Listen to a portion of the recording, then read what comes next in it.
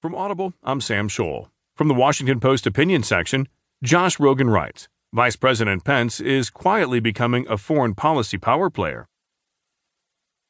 The role and influence of the vice president, not enshrined in any law, is determined in any administration by three things: his direct relationship with the president, his building of a personal portfolio of issues, and the effectiveness of his team. When it comes to foreign policy, Vice President Pence is quietly succeeding on all three fronts. Inside an administration